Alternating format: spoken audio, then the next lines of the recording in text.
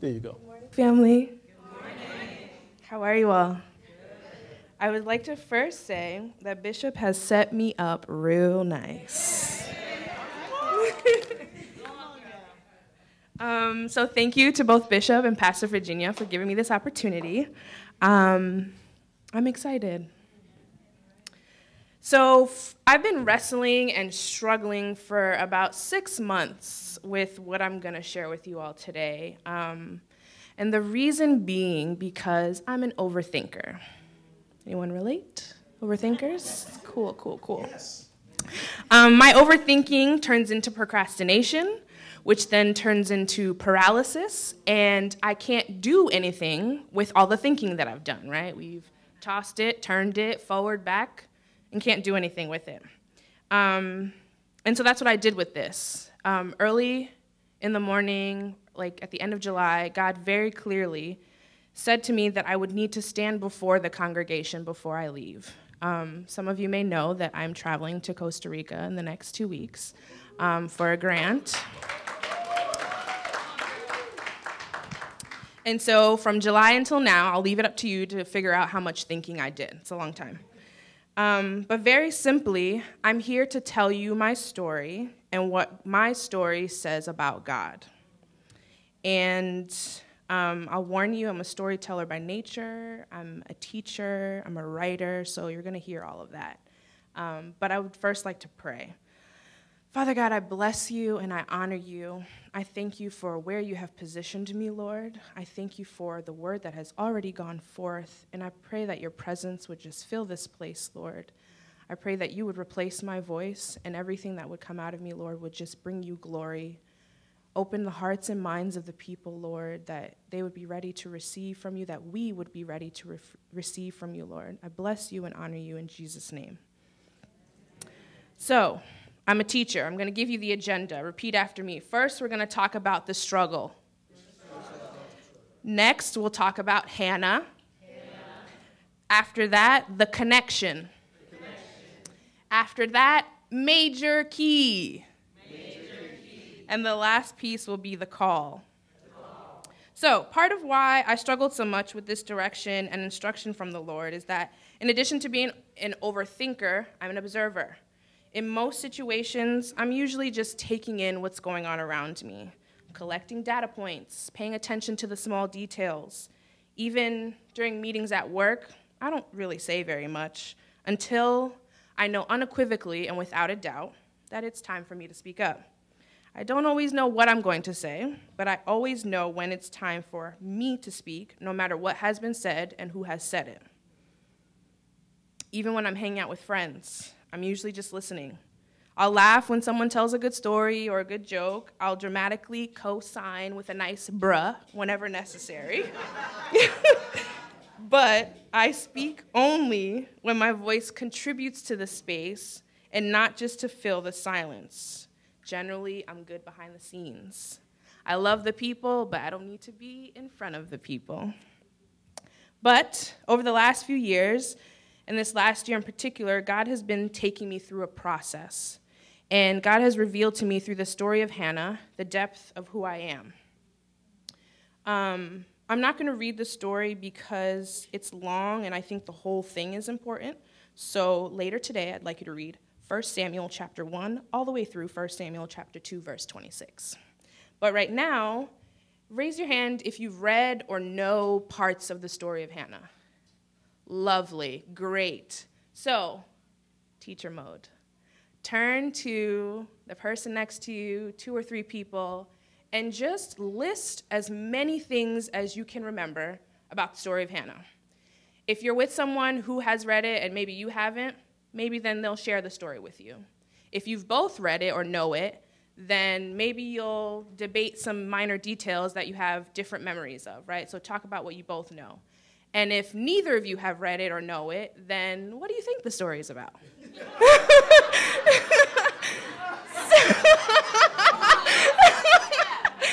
But that means everyone should be talking. I'm going to give you like 45 seconds to do that. I need to hear people, so go on. And I'm going to ask 2 people to share when we come back.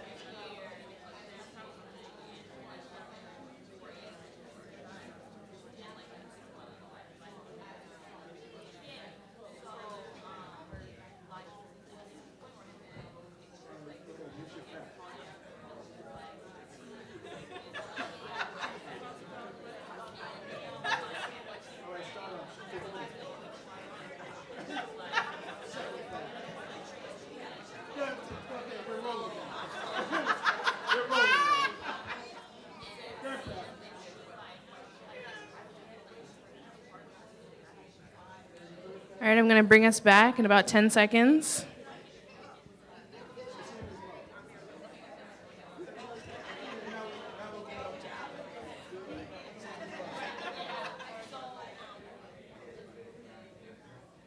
All right, who are my two brave volunteers just to share one or two things about the story of Hannah? I need two people, and I have really great wait time. One,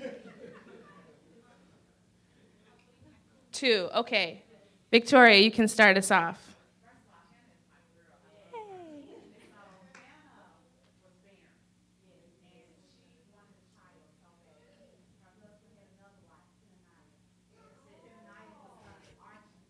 Mm-hmm.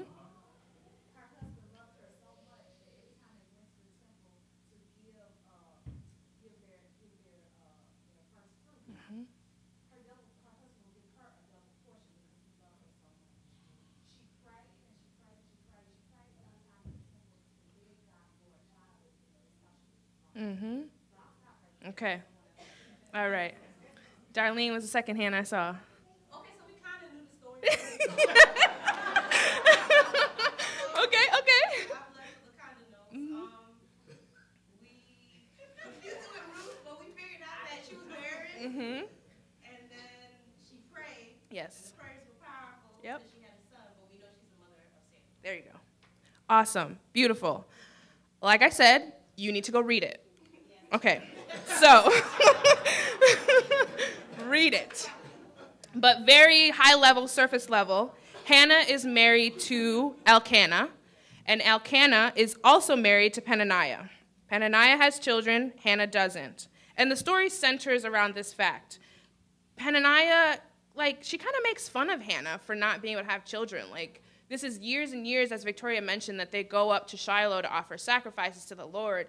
And Peninnah is like, haha, you can't have kids, you can't have kids. That's a lot to take in and to carry. And so for years, Peninnah taunts her, and her husband, Elkanah, he doesn't even really understand her frustrations and sadness around it. At one point, he's like, I'm not enough for you? I'm 10 sons. I'm worth 10 sons. And she's like, no, you're not. And so every year, they're going up to Shiloh to offer sacrifices. And like Victoria mentioned, one year, Eli, who's one of the priests at Shiloh, he sees Hannah praying after they've offered their sacrifices. And Scripture says in 1 Samuel chapter 1, verse 16, in her deep anguish, Hannah prayed to the Lord, weeping bitterly. And Eli thinks she's drunk. But when she clarifies and says, no, I'm praying, Eli then blesses her, prays for her, and sends her on her way. Eli responds, go in peace, and may the God of Israel grant you what you have asked of him. And when they went home, when Elkanah's two wives and Peninnah's children go home, Hannah becomes pregnant. And so the sum of the story is that Hannah receives favor from God. She endures ridicule, she endures naysayers and people that don't understand. And then she prays. She asks the Lord to remember her, and he does.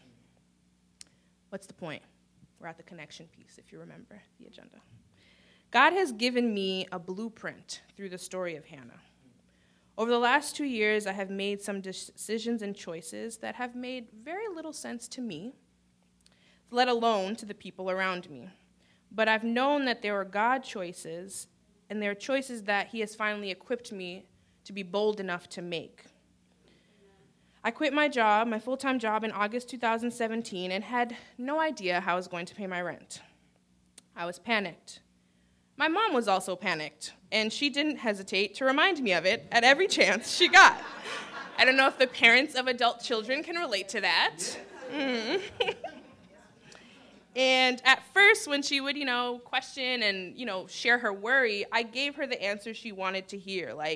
I was in grad school at the time, so I said, grad school financial aid helps to support living expenses, which was true. I said things like, I have this part-time job and that part-time job, also true. But then eventually, I started answering her the way Hannah answered Eli. I said, I'm praying. I know I may look drunk and foolish, but I'm trusting God. And like Hannah, I cried. I still cry, but I feel my feels, and then I worship like Hannah. I also relate to Hannah in that I have several Elis in my life. Not in, I guess my mom represents the confusion that he has at first, but then I also have some Elis who, once they saw me, the way Eli saw Hannah, once he recognized, okay, this is who she is, this is what she's doing, he's able to then pour into her and bless her and kind of push her on into where she's supposed to go. And so I have some Elis who, once they saw me, once they got to know me, once they saw the call on my life that I couldn't yet see, they blessed me and prayed for me. And they reassured me of God's goodness and faithfulness. They believed God for me.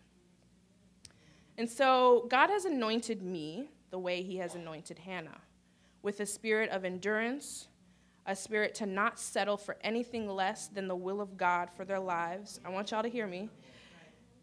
The ability to hold up under pressure, and a renewed faith in the promises of God. I'm able to stand in the face of torment, mocking, and being misunderstood. That one's a big one. And like Hannah, who was frustrated and annoyed and sad and discouraged, I feel her weight and just how heavy it was for her. But her soul knew what her mind and her heart didn't yet. She was unshakable, and God has made me unshakable.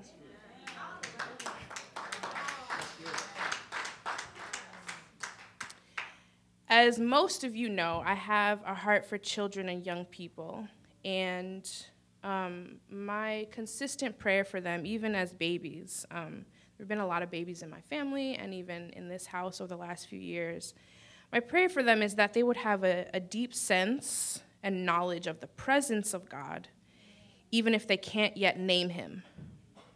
And so through the trajectory of my life, I've realized that was the case for me.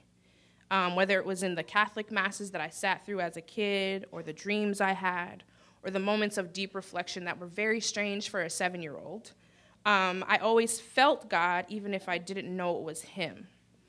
And so fast forward, when he brought me into the knowingness, when I was able to name him, he showed me that he had been bringing me out of dry places into fruitfulness, that he had been chasing me down my whole life. And so when I received and learned that reality, everything changed. It wasn't enough anymore to just sit and observe and listen, which is what my nature is, right? I had to do. I had to act. Hannah believed God, and I learned to believe God. I believed that God would make a way for me to go to California and visit Rebecca and Curtis. This was January 2019, and 5 months later, I was at a conference in LA, staying at their house. I believed the voice of God just last week tugging at me, saying, don't buy that new luggage for your trip just yet. And a few days later, one friend offered me some luggage, and I asked another after that person offered. So I'm all set. $140 in my pocket. I believed Jehovah Jireh in 2019 when I was behind on rent. Clearly, listen to this. From January to December, every single month, I was between hundreds and thousands of dollars in rent behind. Every month. I was never on time. Today, I owe my landlord nothing.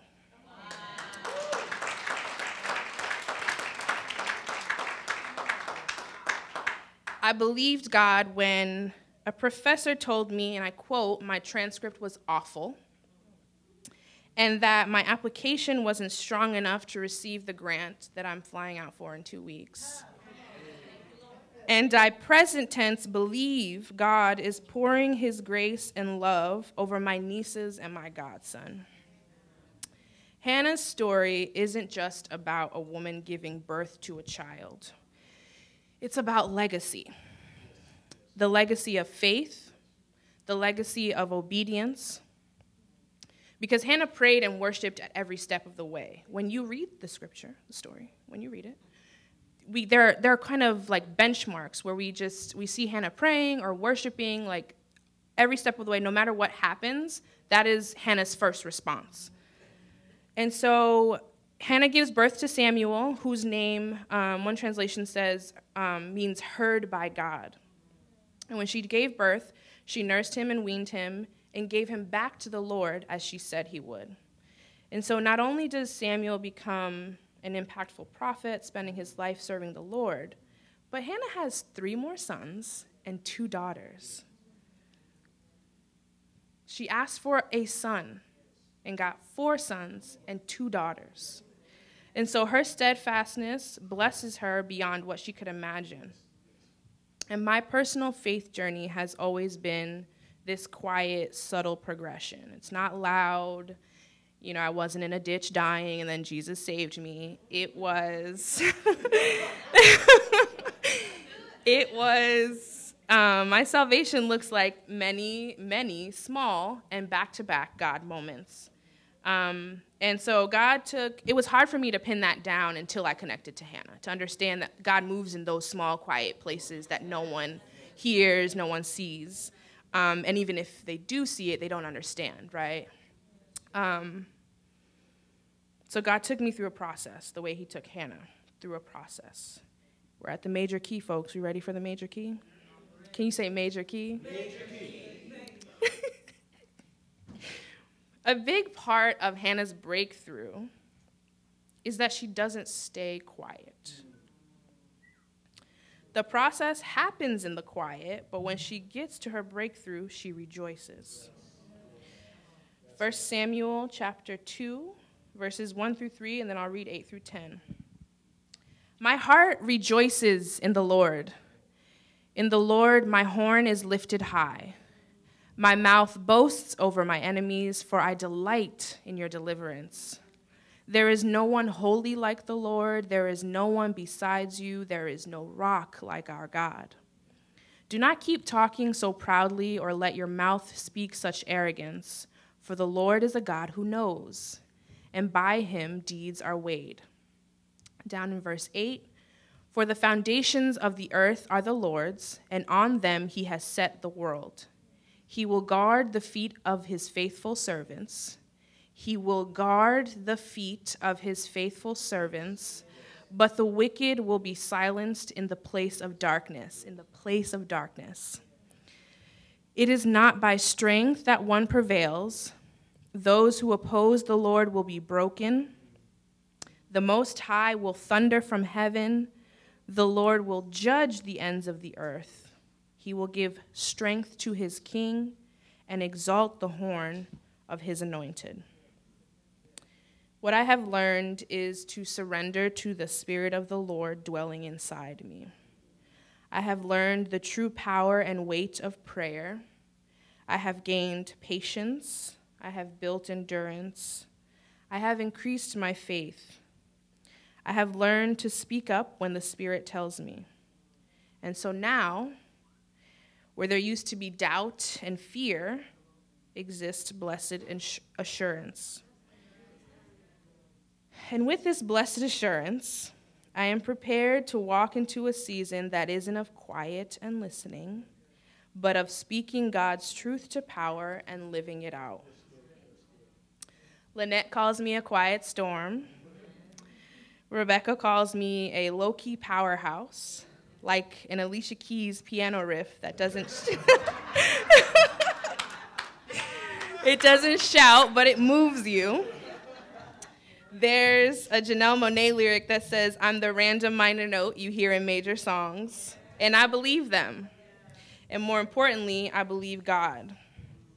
So, the call. My call to you, my challenge for you is to revisit your story. What has God been trying to teach you about himself through your process? And once you've done that, remember that there is an action that must follow. It is not enough to just know. The intimate moments where you sense God and build intimacy with him are crucial. But what happens after that? How do you live in that? How do you show God that you trust and believe him? So, again, with new partners, or the same partners that we did the story of Hannah, I'd like you to turn to people and think of what my story says about God. What have you learned about God through my story? How do you now describe God, having heard what you heard? So, go at it. I need to hear voices. Okay, is that a hand raise? Okay, that's one. Who's my second person? I need to know who they are before I move forward. Two. Okay, God is?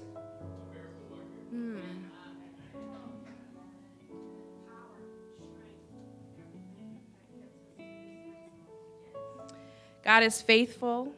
God is a truth teller. God is intentional.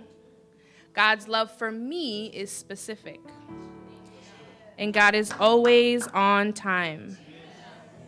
I leave you with a quote from Michelle McLean Walters, who wrote the book, The Hannah Anointing. Through your tears, God wants to set your eyes on his faithfulness to deliver and break you out of seasons of barrenness, unproductivity, unfruitfulness, infertility, and lack. No matter what it looks like on the surface, no matter the taunts of your enemies, no matter the attempts loved ones make to get you to settle and compromise, God is telling you to stand fast. Amen.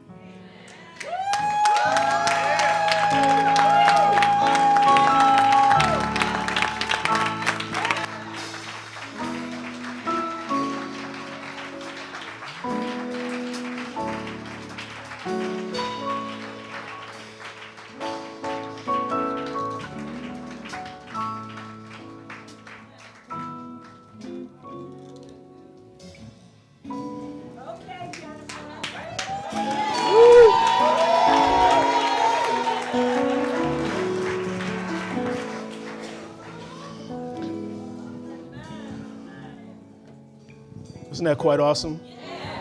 It's quite awesome. One of the things I learned from her story, that God is never through with you. He's always a progressive God. So before we pray for Jennifer, this is going to be a launch for her to leave. But as we pray for her and launch her into this new season, we also want to launch you as well. Yes. How many senses are launching of a new season, a new moments in God? So how about we stand and I'm going to ask my wife to come and we're going to pray, and I'm going to ask Jennifer to come.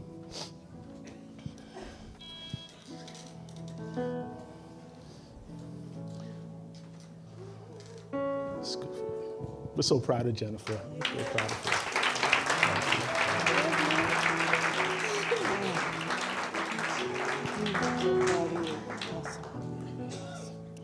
her. So first I'd like Jennifer to pray. And for those of you who sense that this is a 2020 year, but it's not just a 2020 year, it's a year for the fresh start, the new beginning, God working in your story, God proving himself when everybody else said it can't happen. Maybe the barrenness has overwhelmed you of the previous years, but God said it's time that he's going to open your womb and bring some dreams and some promises together for you. So I want her to pray. Can you lay your hand on the shoulder of the person next to you on either side? Father God, we come before you, blessing your name and giving you glory and praise and honor because you are due. We offer up our love to you, Lord, and pray that you would receive it, Lord, that you would hear it and take it up, oh God. I pray over everyone in this room, Lord, that you would reign afresh in their lives, oh God. Not only in the quiet spaces, Holy Spirit. but in the spaces where you are calling them to speak out, to stand up, to walk forward, to move out, Lord. May you equip them. May you be an ever-present reminder that you are with them. And in those moments, Lord, where we may doubt, where we may fear, where we may question, Lord, may your Holy Spirit rush in and take hold of those thoughts, Lord, and replace them with blessed assurance, Lord, with new faithfulness, oh God, with reminders of Scripture that we haven't read in ages, Lord, but to touch us and to equip us and to strengthen us, oh God. We don't do this walk in vain. Yes, Lord. We don't do it without you.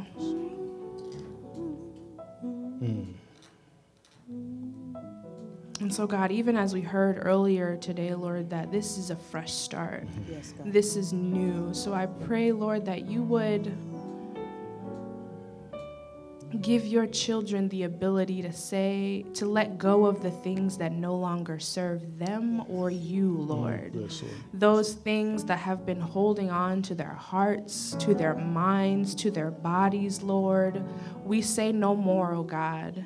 In the name of Jesus, declare those things old and forgotten, oh God, so that we can walk in the new, in the fresh, in the of you, oh God.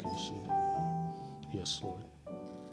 You are a mighty miracle worker, oh Lord. And so we stand before you in belief of who you are, in trust of your word. Thank you, Lord. Thank you, Lord. And in expectancy of your promises, oh God.